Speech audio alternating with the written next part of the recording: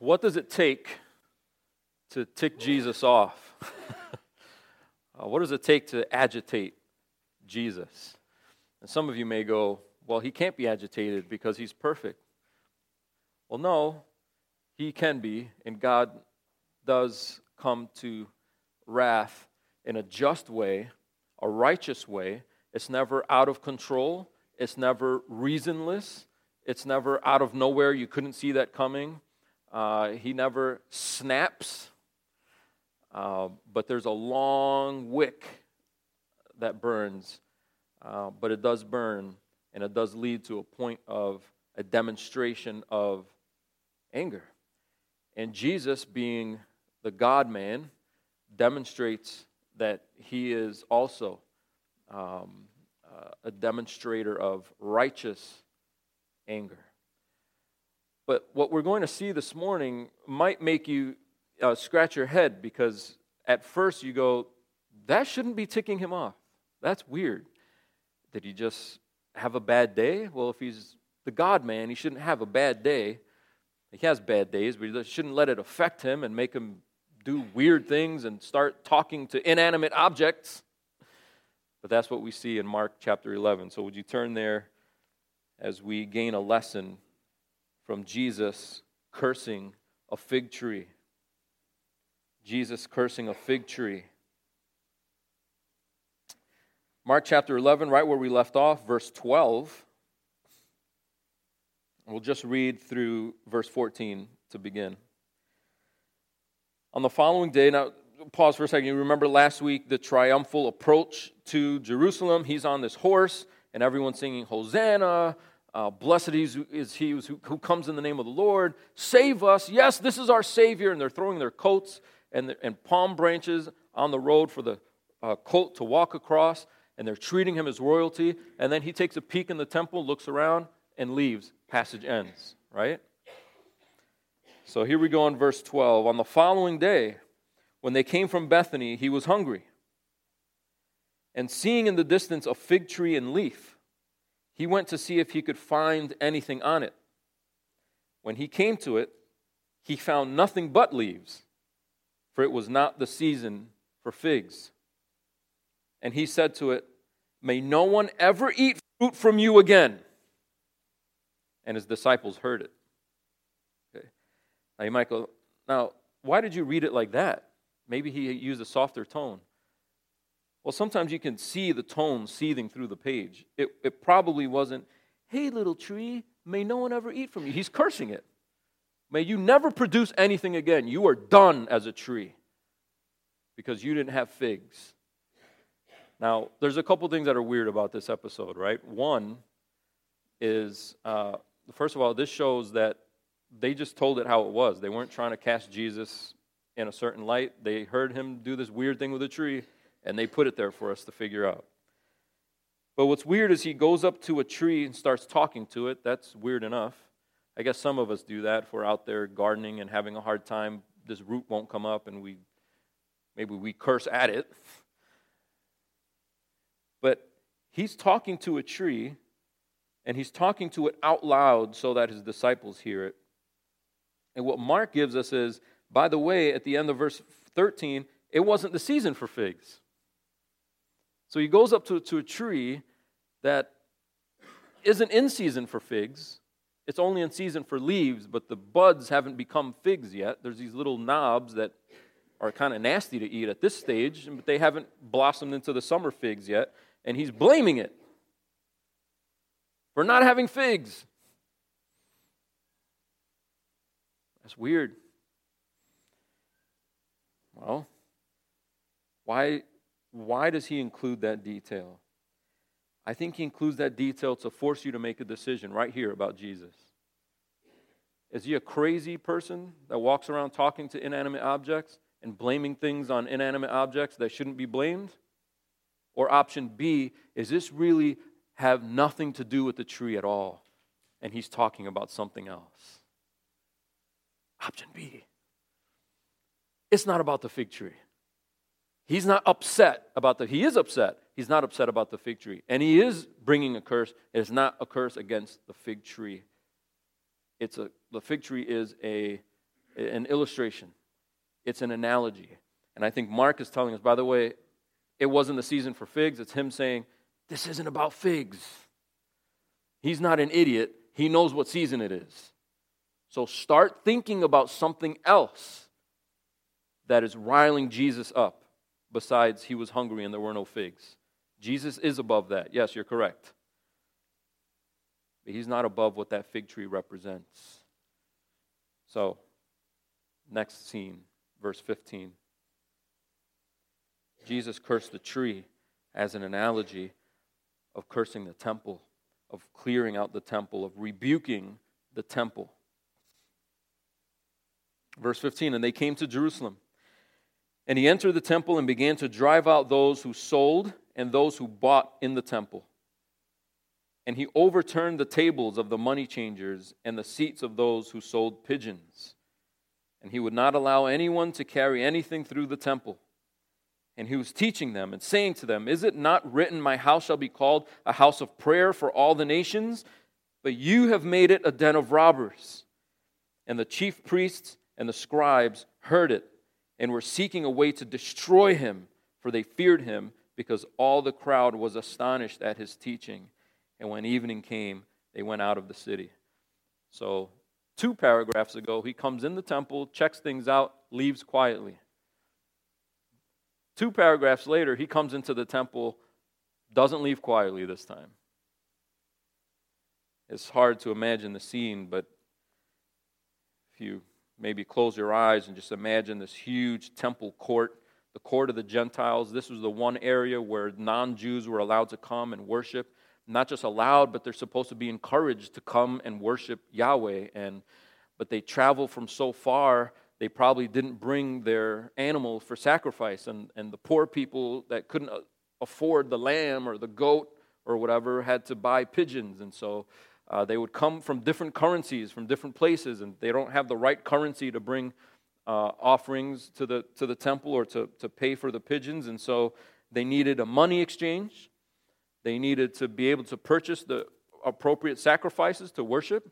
There's nothing wrong with that. That was supposed to facilitate the worship of all these people flocking to the temple at this time.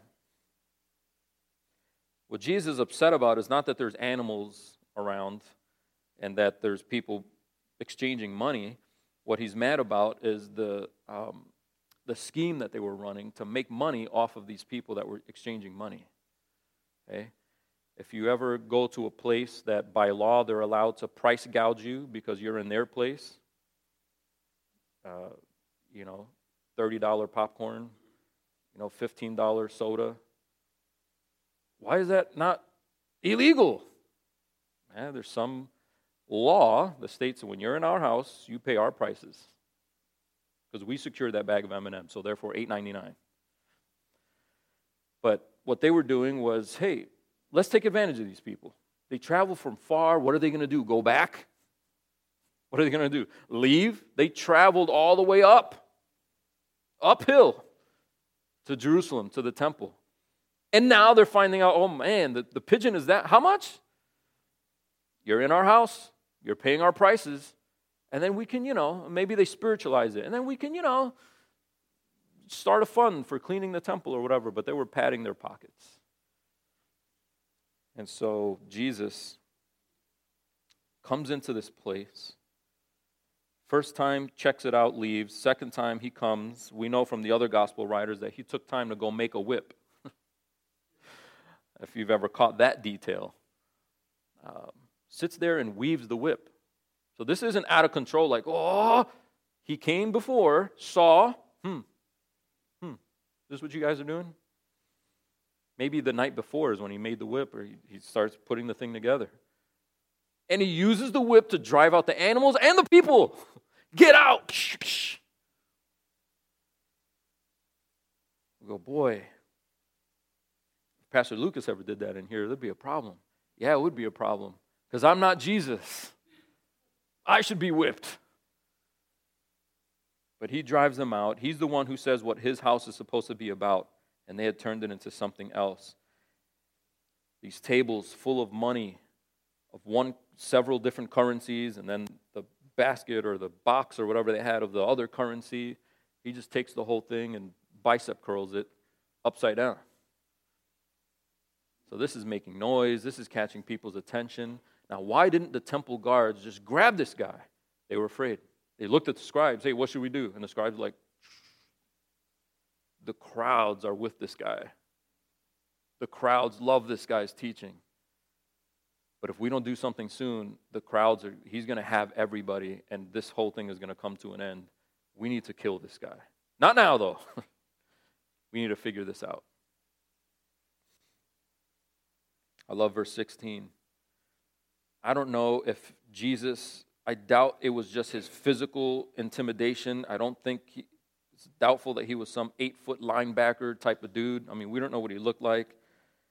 But verse 16, he wouldn't allow anyone to carry anything through the temple. It was probably just a look and a whip in his hand. Somebody was about to bring a basket, and he's, sorry. No one's walking through the temple at this point. There's tables upside down, money everywhere. The temple guards are scared stiff. The scribes are huddling in their corners, conspiring. And he completely takes over the scene and then leaves. He wasn't going to take over. He wasn't going to sit there and make the changes that were necessary. But he was teaching, verse 17. He wasn't just flipping tables and saying nothing. He wasn't just whipping goats and people out of there and saying nothing. But he was teaching. Don't you remember Isaiah 56? Don't you all teach that here? And you remember that line where Isaiah says what God's house is supposed to be about? It's supposed to be about prayer.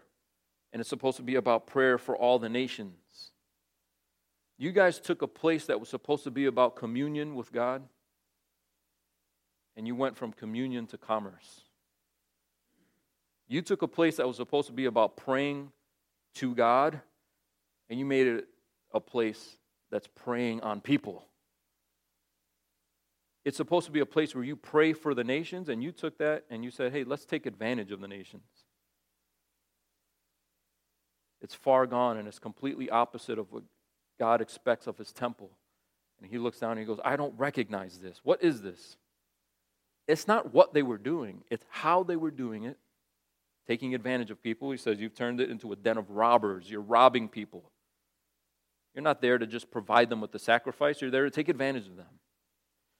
And not just how they were doing it, but where they were doing it. This is my house. There's something sacred about this spot. And you guys are doing the opposite. Yeah, he's angry. What does it take to make Jesus upset? Take something that is his and is supposed to be used for his glory. Take that and use his name, use his things, and use it for the opposite end. Use it for different motives. Use it for self. It's supposed to be a place where people learn to be dependent upon God, and instead they go, you know what? We're going to worship mammon instead. We're going to worship money instead. Instead of coming to God and go, God, would you secure my future? We're going, hey, I can secure my future with money. How do I get money? Well, let's take advantage of these Gentiles. So they're worshiping something else in this place that's supposed to be a place of worship to the Lord. And we might look at this and go, well, not that a church building is God's temple today, but as in our union with Christ, Jesus replaces the temple, and in our union with Christ, Paul says, you're the temple. The church body, the gathering, it doesn't matter if we meet in a home, a basement, the park, we're the temple, not this building, not the steeple. So when God looks now at his now temple, what ticks him off? And we might go, well, we're okay because we're not charging people anything out there. We're not charging people money, and even if we were, we wouldn't be swindling them. We wouldn't be charging extra, trying to make margins on our baptism T-shirts or something. We're just here to help people. We're a nice group. But let's not miss the center of this passage. The center of this passage is not robbing people. The center of this passage was what they were supposed to be doing that they weren't. Praying. So if Jesus looks at a place that's supposed to be about prayer and there's no praying going on, does he go, meh? Or does the whip Jesus come out? I think the whip Jesus comes out. When you're not about what he's about, he spits you out of his mouth. Those 7 letters to the 7 churches in the beginning of Revelation, he commends them for things, but he also rebukes them for other things, and he makes it very clear, if you as a church are not about what I'm about, your lampstand will be taken away from you. And people go, well, I thought you can't lose your salvation. Yeah, the lampstand is the legitimateness of that church. There's lots of churches around with signs, websites, steeples, and there's no lampstand in there. If they've lost the gospel, if they lost what it's supposed to be about. Jesus is not just upset that they're robbing people, although yes, that's terrible. He's upset that it's a house of prayer for the nations, and they're not praying for the nations. They're not praying really at all. At this moment, they're taking advantage of people that are coming to pray. But prayer is the basic posture of the Christian life. It is the basic posture of the Christian life. Prayer isn't something that veteran Christians do. Prayer isn't something that kicks in when you reach this upper echelon of Christianity, but the rest of us can camp out down here in prayerlessness. Prayerfulness is the Christian.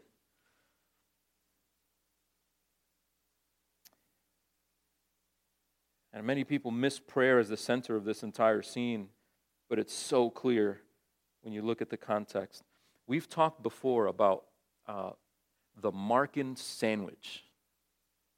When Mark makes a sandwich out of his stories, he starts with story A, then he moves on to story B, and then he returns to story A again. And there's some meat in the middle that he wants you to pay attention to with these 2 pieces of bread on the side. Same thing happening, something different, and then he goes back to the first thing that's happening. Well, here we get another one. He curses the fig tree, and he rebukes the temple, and then they return to the fig tree. And this helps explain what's going on in the temple. Look at verse 20. And the disciples have got to be reeling by now. I mean, he's talking to trees. He's flipping tables, making whips. I mean, they're like, wow. Some of them love it. Some of them are scared. I don't know. But verse 20, as they passed by in the morning, they saw the fig tree withered away at its roots. And Peter remembered and said to him, Rabbi, look, the fig tree that you cursed has withered. He's like, man, that is cool. I mean, I knew it was an illustration. I know it's like an analogy. I'm kind of picking up on that. But it's cool how even the analogy is showing that what you said had an effect on the tree. So the disciples maybe are starting to piece together the reality that, boy, if Jesus walks into a temple and says, hey, you guys are done.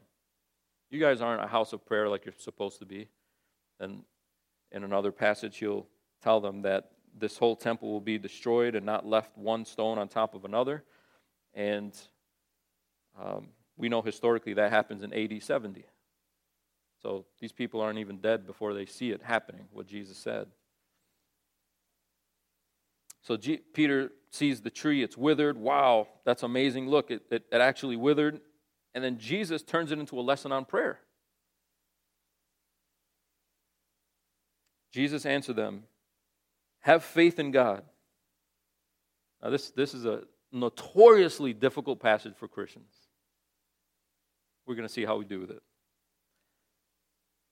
Jesus answered them, have faith in God. Verse 23, truly I say to you, whoever says to this mountain, be taken up and thrown into the sea, and does not doubt in his heart, but believes that what he says will come to pass, it will be done for him. Therefore, I tell you, whatever you ask in prayer, there it is, he's talking about prayer, believe that you have received it, and it will be yours. And whenever you stand praying, forgive if you have anything against anyone, so that your Father also who is in heaven may forgive you your trespasses. Now, if your thinking caps are on, you're asking a lot of questions right now. If I can say to a mountain, move and be thrown into a sea, he cursed the actual fig tree, a physical fig tree, and it physically withered.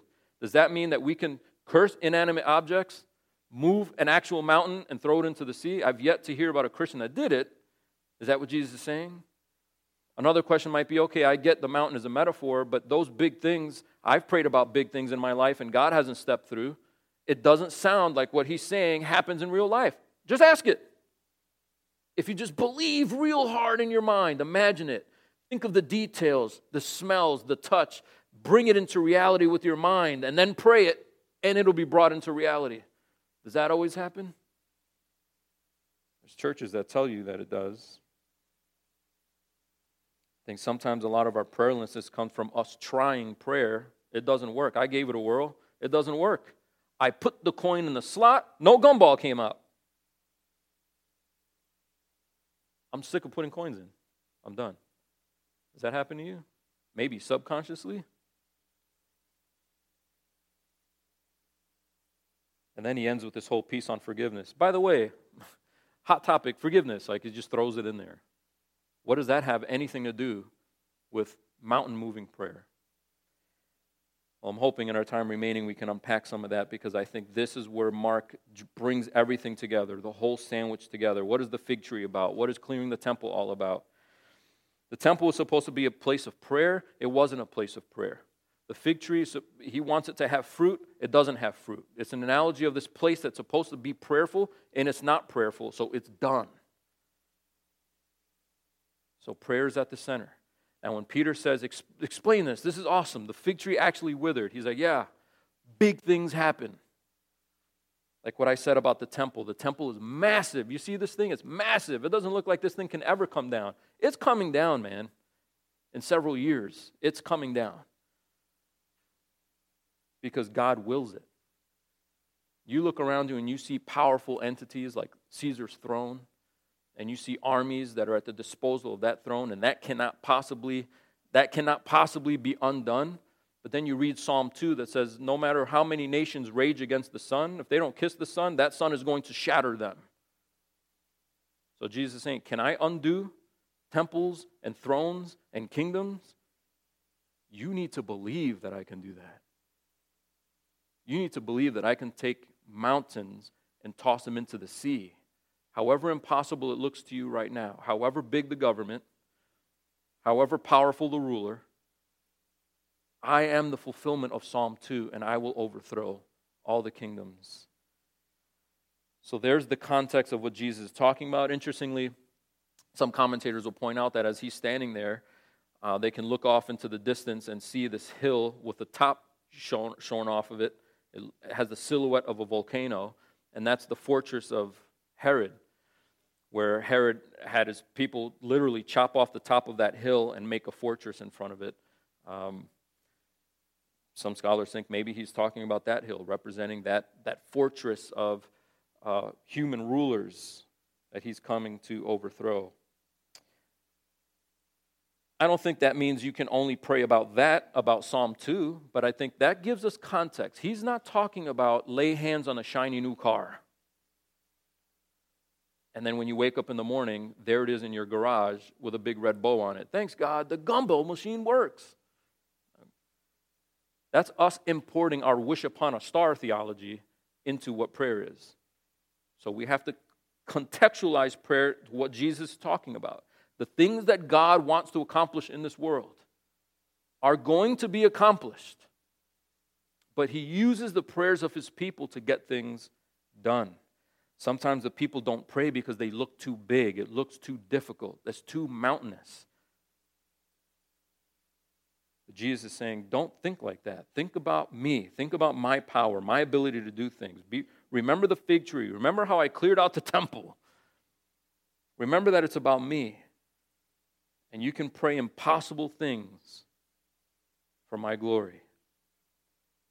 Not pray that your income will triple next year. Why are you praying that? Does that have anything to do with Psalm 2? Does that have anything to do with Christ's reign?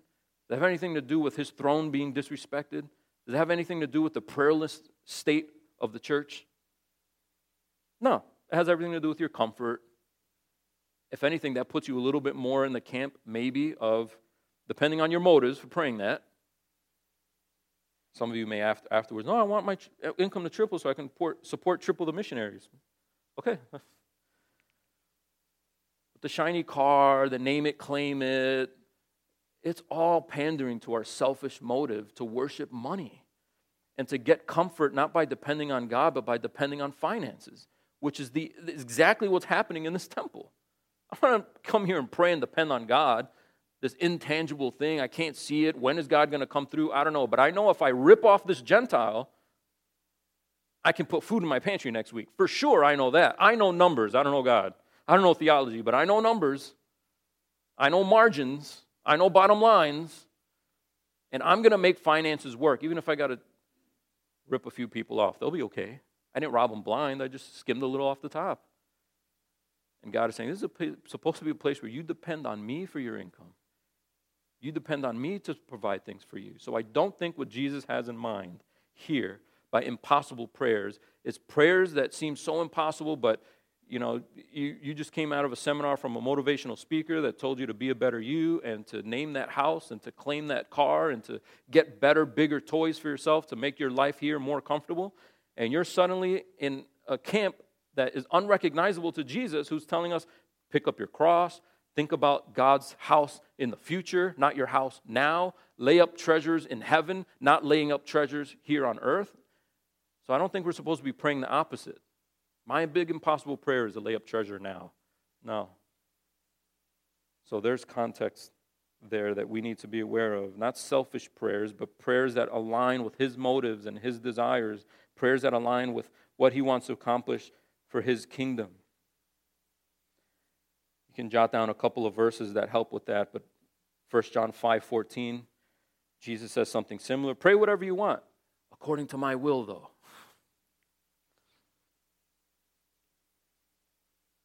1 John 5:14, another one is James 4:3. You should be praying, because a lot of people don't have what they should have because they didn't pray. And he says, some of you pray, but you pray with horrible motives. Your motives are bad. The reason why you're praying for the thing is a bad motive. And so you don't get it. You don't receive it. Nothing comes out of the gumball machine because all you want is candy. False motive. James 4:3. So those are some confirmations outside of Mark that show that Jesus isn't just giving you a blank check. Ask whatever you want.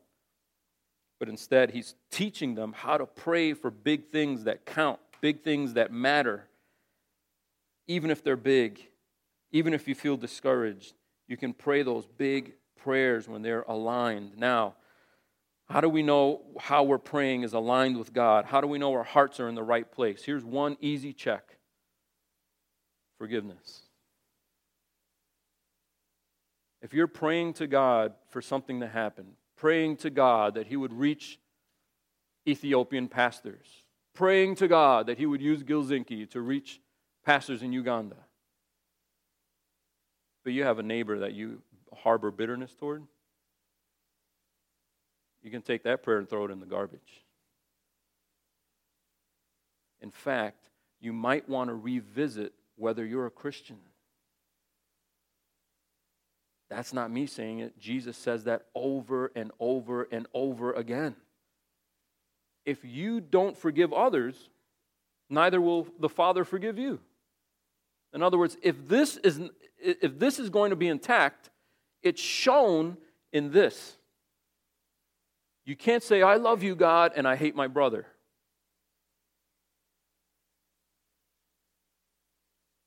When Jesus teaches the disciples to pray, does He not include that piece? Father, forgive us as we forgive those who sin against us. Not Father, forgive us and forget that part. Forgive us as we forgive. They're supposed to be happening at the same time. If one of them's not happening, then the other one's not a reality. Who do you hate? Who are you bitter toward? Who are you convincing yourself that it's okay, I'm fine, I got over it. But really, you're not over it? You're scared of the awkward confrontation of going, hey, this offended me. You're scared of that. Be more scared of being detached from God. Have the conversation. And ask the Lord to do what He needs to do in your life to forgive. What Jesus is doing here is He's contextualizing everything He's saying in the gospel. How can I get to the point where I can forgive somebody else? Well, how is God supposed to forgive you? Here's the source. Here's the model. How did God forgive me so that I can forgive others? Did he forgive me a little bit?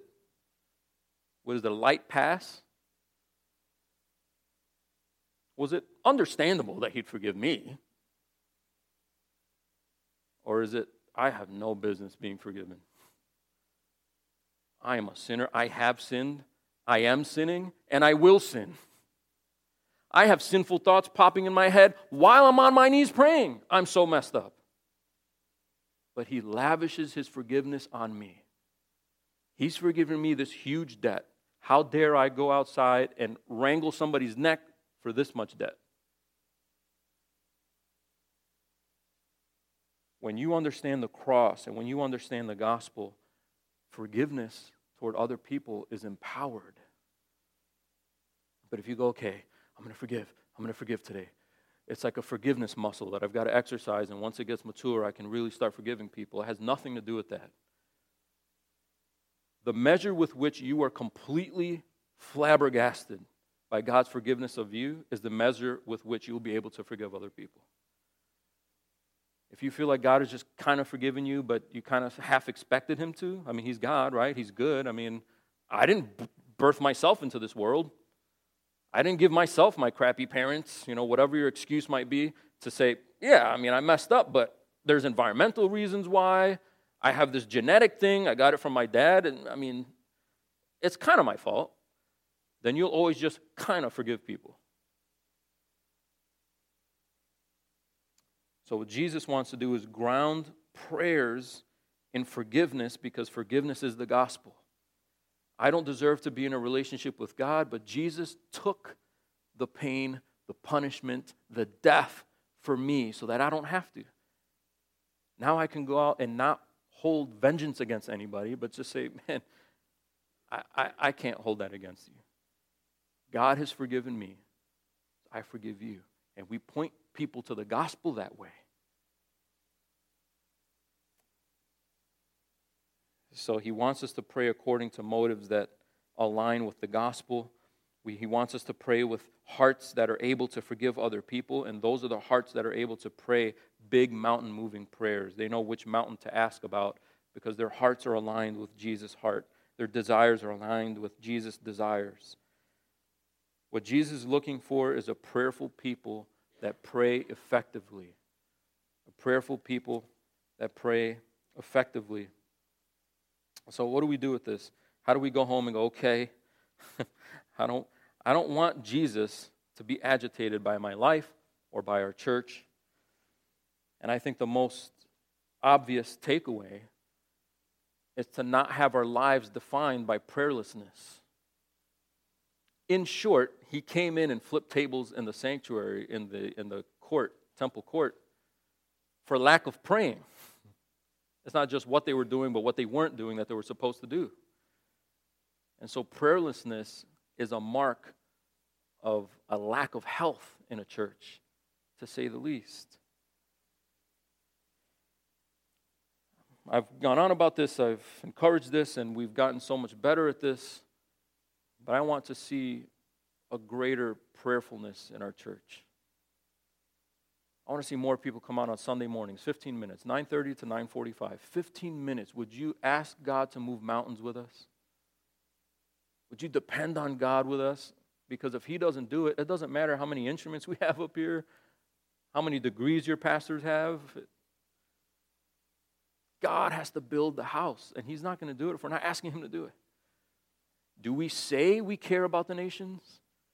Do we talk about God? Grow this church. Grow this church. Talk about it, or do we really love the people out there and wish that they would come? You know how they're going to come? Not with flyers. It's not with a big mail order program, a bunch of door hangers. It's not Itasca Fest and food trucks. I mean, we'll do that stuff from time to time. But that's not it. It's supposed to be a place of prayer for the nations.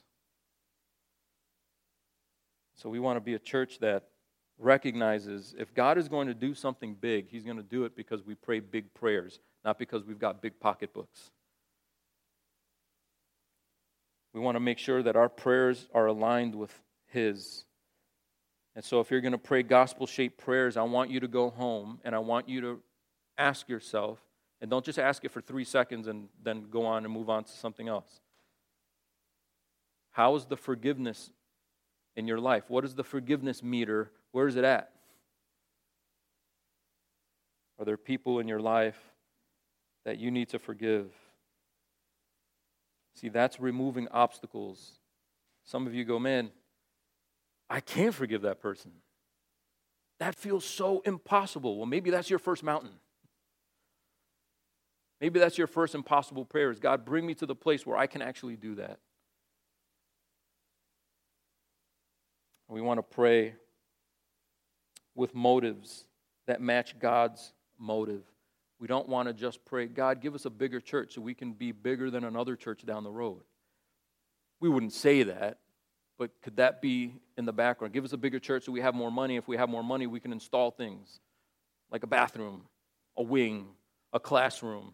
Well, those are cool things. Is that really what the house of prayer is for? My house shall be called a house of prayer for the expansion of its building, but for the people. So if we're praying that God would reach people, we need to be a people-loving people. So when new people come, we want to say hi, and we do good at this. This is good.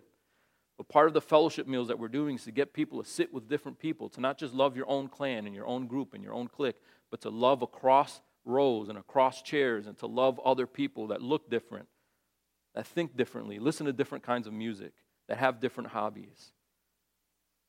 So if we're praying, God, reach people, if our motives are really aligned with that, it'll show in how we treat people. And finally, we might want to take that prayer guide and kind of kick our prayer life into gear. Take 5 minutes each day this week and pray for a couple of the things that Mark put in that little prayer guide, and just let that be a start of a rhythm. Start your day with it, end your day with it, do it over lunch, whatever it is.